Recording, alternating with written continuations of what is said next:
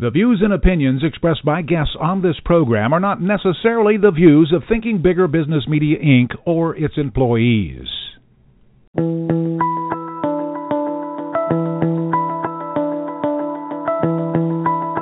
Welcome to Smart Company's Thinking Bigger Radio. Get the inside scoop on how America's most successful business owners transform their entrepreneurial vision into reality. And listen in as some of the top business minds in the country serve up practical advice, tips, and insights for growing your business. Now here's your host, Kelly Scanlon. Good morning. Welcome to Smart Companies Radio. I'm Kelly Scanlon, publisher of Thinking Bigger Business Media. Our guest today is somebody that you know. His name is Tyler Palko, and now he is the Director of Business and Leadership Development for Solutions 21, but you've probably seen him on the football field as an NFL quarterback. He's a natural-born leader who understands leadership from a few important perspectives. I'm eager to hear his views of how his football career led to this career, and thanks to his athletic talents and his knack for leadership, he's led his team to championships, he's set many records, and he's guided his team both on and off the field to a number of important victories. He's a graduate of the University of Pittsburgh, and he's been able to witness and study true world-class performers, and we're going to talk about how you can be world-class in business today, how you can hone your leadership skills, and what it really means to be a true leader. Welcome to the show today, Tyler. Thank you for having me, Kelly. Absolutely. Now, you are the Director of Business and Leadership Development at Solutions 21. What is Solutions 21? Long story short, it's a consulting company. We've been around for 20 years, based in Pittsburgh, my hometown. We have offices in Phoenix and Pittsburgh. Now that I live here, we opened up an office here in Kansas City, and we have one in Los Angeles as well. So, consulting company, 20 years old, focuses primarily on four things: high-level strategic planning, leadership development, supervisory and managerial training, and succession planning. So we work all over the world. We've been in 22 countries, and excited to try to get into more. Okay, so a company hires you, and you come in and you talk with their team, and you consult with them, and talk to us about how the process works. Well, really, the four pegs or pillars that we stand on really haven't changed. But the market and our customers or people that hire us really have demanded, the market has demanded that we laser focus in on leadership development. People still need to strategically plan. They still need supervisor and managerial training and succession planning. But really the secret sauce has really been leadership development. Companies are really having a hard time attracting, retaining, and developing their young talent. They're having a hard time bridging that gap between the big baby boom and Gen Xers and these millennials in the workforce. And really, because of how business has evolved, the new shiny product isn't the competitive advantage anymore, at least in our opinion. It's how do you keep the person that is going to develop that new shiny product on your team for 10 to 15 years, and that's really how we've separated ourselves. But yeah, we go in and work with companies and really try to dig deep and develop a customized plan.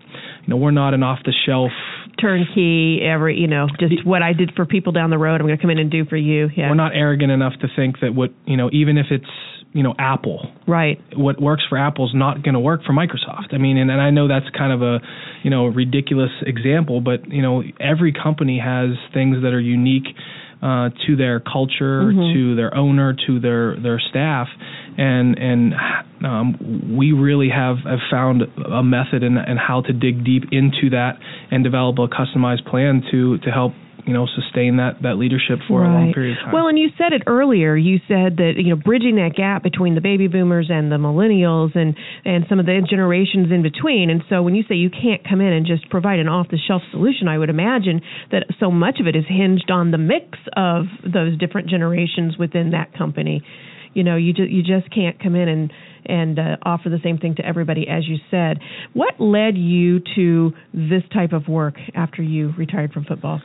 Well, again, long story short, I had an opportunity. I love to play golf. So on the off season, I always, played golf. I lived in Arizona and had an opportunity to play a lot of golf courses and opportunity to play a lot of golf with some, higher C-level people, because they're the people that have the golf memberships, I guess. Absolutely. I've always been inquisitive by nature, and I would always ask them, what separates you from your competitors, or what separates you from any other CEO or president out there, and I got a bunch of answers, but the big thing that I saw a big gap is the people running companies had a hard time with retention, had a hard time with developing their leaders, had a hard time with really, separating themselves from their competitors. And I said, man, that's crazy, because that's how you win in sports. Mm-hmm. You have to create a competitive advantage and build a team from, homegrown talent and maybe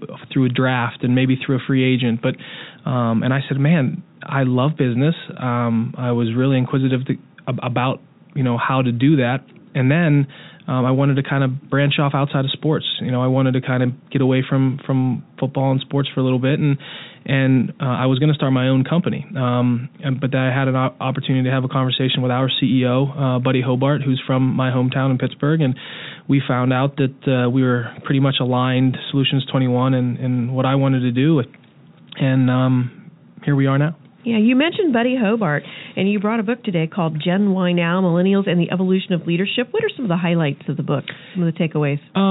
Purely a leadership book. Was talking with Mary earlier about how books have changed now. This is a real leadership book, but it's purely leadership. It's based basically on how to attract, retain, and develop millennial talent in the workforce. We've done a bunch of research, and his co-author, Herb Sendek, is the head basketball coach for Arizona State University. It's based on, how do we prepare for the next 30 years of work, and because of demographics, right. There's 80 million millennials in the workforce. So by 2025, the global workforce is going to be made up 75% of me, and that's something that we need to kind of get ready for, because we're almost 15% of the way into the 21st century, and we're still leading and hiring and developing people in 20th century leadership tactics. And not to say that those are bad, but we're almost 15% of the way in, and things changed and evolved. I came here to the studio today in a car, not in a horse and buggy. I mean, that's not like a bad thing, but pretty nice car too. But it's evolution. It's how we grow as people. Yeah.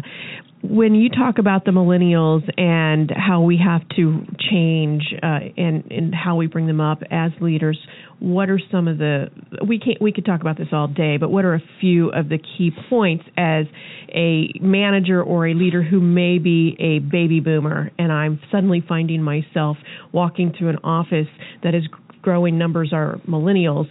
How do I need to adjust? Well, the first thing is we're not talking about coddling. We're not talking about, we have to give millennials everything they want and coddle them, and they want gratuitous pats on the back.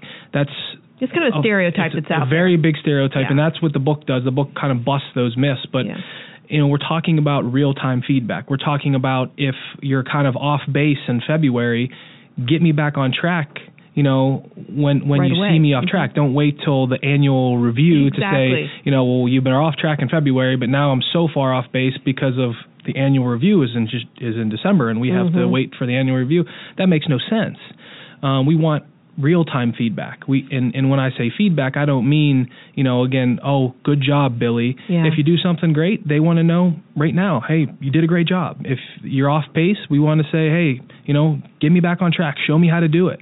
And the real big issue is that it just wasn't modeled for them. Like I relate this to my father. He was my coach in high school. It's not his fault that he was raised a certain way. I always asked him why. How can I get better? And he didn't, not that he didn't want to answer. It just wasn't built for him. He just, why do I have to do this? Well, because I told you to. Exactly. And now the issue is that people don't know how to deal with that. They're thinking, well, you're asking me why? What do you mean why? You're challenging my authority. Yeah. I just want I want clarity. I want clarification. And those things, and it's not anybody's fault. It just wasn't built for them. And so comes the coaching point of what we do with our clients is that's that real one-on-one coach. We help bridge that gap for the managers and supervisors on how to really get the most out of your talent. And then conversely, we work with millennials and those younger people in the workforce on how to get the most out of your mentor or your boss or extract that knowledge. And we talk a lot about knowledge transfer. Mm-hmm. Yeah, the knowledge transfer is huge. I never remember the statistic, but let's just say that it's well over 50% and probably closer to 75% of the, not just the wealth transfer that's going to occur in the next decade or two, but also just the management positions, the leadership positions that are going to be transferred because of people, the baby boomers leaving the workforce. And so that knowledge transfer is absolutely huge.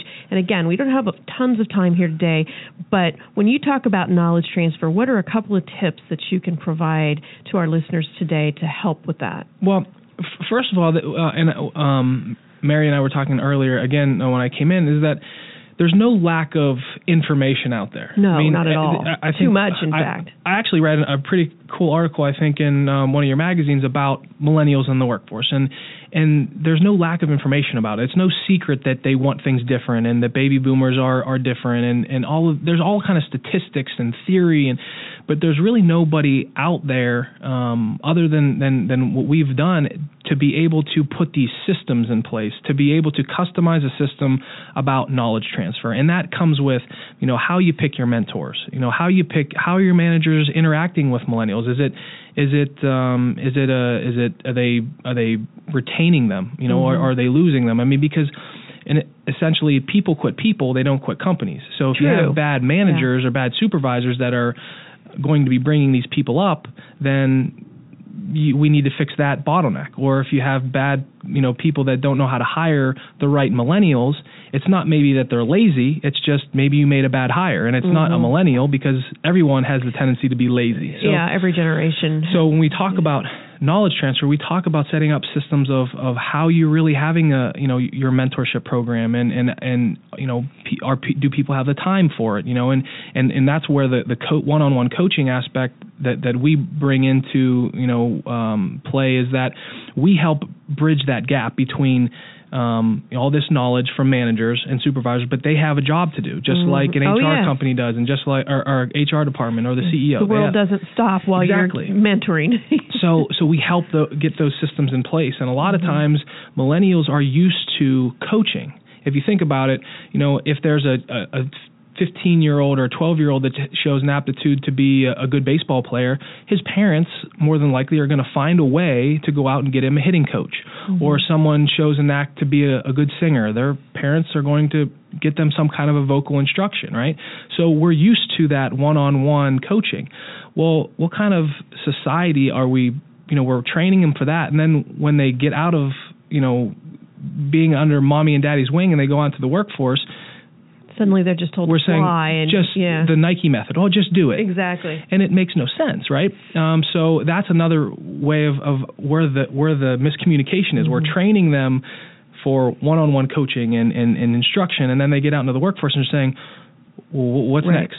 Exactly. And that's where, again, the miscommunication, the disconnect, because you may be a baby boomer manager who are looking at them like, well, I had to figure it out. Just do it. I didn't have any mentoring program. Just figure it out. And if you've got an initiative, you will figure it out. So there is that huge disconnect in many, many cases. Tyler, we need to go to break. When we get back, I'd like to talk about some of the differences between a leader and someone who's just in charge. You're listening to Smart Companies Radio on Blog Talk Radio. We'll be right back. Listen, as a hiring manager, I've got to tell you, the best job candidate isn't always the typical candidate. Sometimes they're a grad of life. Meet the grads of life. Young adults of unique determination and experience. An ideal fit for your company in an entry-level position, internship, or mentorship. They might not have every qualification you typically look for, but they're exactly who your company needs. Sometimes the best candidates aren't the ones you're used to. Go to gradsoflife.org to learn how to find, cultivate, and train this great pool of untapped talent. Brought to you by the Ad Council and gradsoflife.org. On December 11th, nourish your body and your business at The Big Breakfast, a quarterly event spotlighting the entrepreneurs featured on the cover of Thinking Bigger Business magazine. They will share stories from their own companies and advice that you can put to work in your business. Plus, you'll meet the staff of Thinking Bigger Business magazine and learn how you can become involved with the only publication in Kansas City that exclusively serves growth-minded small businesses. That's December 11th. Register at ithinkbigger.com. That's ithinkbigger.com. It takes 12 years to create a graduate. It takes about the same time to create a dropout. The difference between a child becoming one or the other could be you. Studies prove that reading to a child regularly dramatically improves reading skills. And kids who read well by 3rd grade are 4 times as likely to graduate. So United Way is calling for 1 million volunteers over the next 3 years. We're asking you to step up, make a pledge, tutor a child who needs help, mentor a kid who needs someone on their side, volunteer to read to children, make a difference. Because when a child advances, we all advance. Entire communities improve. The path to success or failure starts long before graduation day, and the difference between a graduate and a dropout could be you. Be a reader, tutor or mentor, give, advocate, volunteer, live united. Take the pledge. Go to liveunited.org now.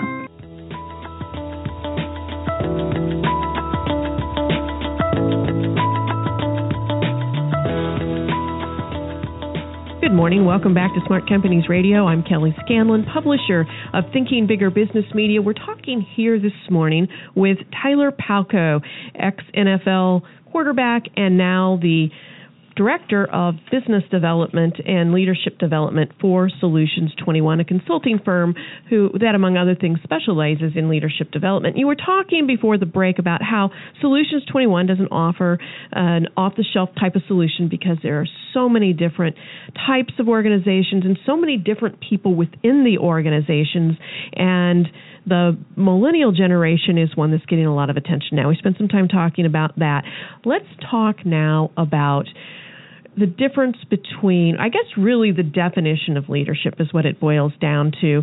You hear so often the word leadership thrown around, and it's inappropriate really, because just because you have the title of manager or just because you are the one who's been appointed to be in charge doesn't mean that you're a leader. So talk to us about that distinction. Well, I'm glad you brought that up. Actually, we talk about us as a company directing leadership. Leadership means many things to many people. Yes. We help that company if they're having trouble defining what they think leadership is. We will help them, but leadership is defined by that specific company. And again, we don't come in and say this is leadership. Mm-hmm. This is what we say it is. We're gonna hit you over the head with this book, and then by the time if you wave the white flag, you're going to be a good leader. We talk a lot about directing leadership. The company has to define leadership based on whatever it is that they want to accomplish, and that's kind of again where we differ. Leadership is not a title. Leadership is not tenure. Leadership is not any of those things. Leadership is the process, in my mind, of being able to affect, direct, move people down a road for the betterment of the team or organization. So anyone can be a leader, and I don't mean to sound cliche that like anyone can be a leader, but a leader's not a rah-rah person. It can be. Leaders are not, the CEO necessarily. Anybody can exhibit leadership skills. Now, the more people you have on your team in your organization that exhibit leadership skills, the better your team is going to be. It's just because, it's not the too many chiefs, not enough Indians, but leadership skills are important. And it's not defined just by, the owner, the management team or the ownership team. Okay, when you talk about taking them, moving them forward, leading them down the field, or moving them closer to the company's goal, however you want to say it, again, might be a difference between baby boomers and millennials and the generations in between, but a long time ago, really not that long ago, it was fear that drove people, fear of losing your job or fear of not getting that promotion or that salary increase. And so many studies today say that is not the way to get, that's not the mark of a company that exhibits true leadership. What works? What are some of the best methods if those don't work?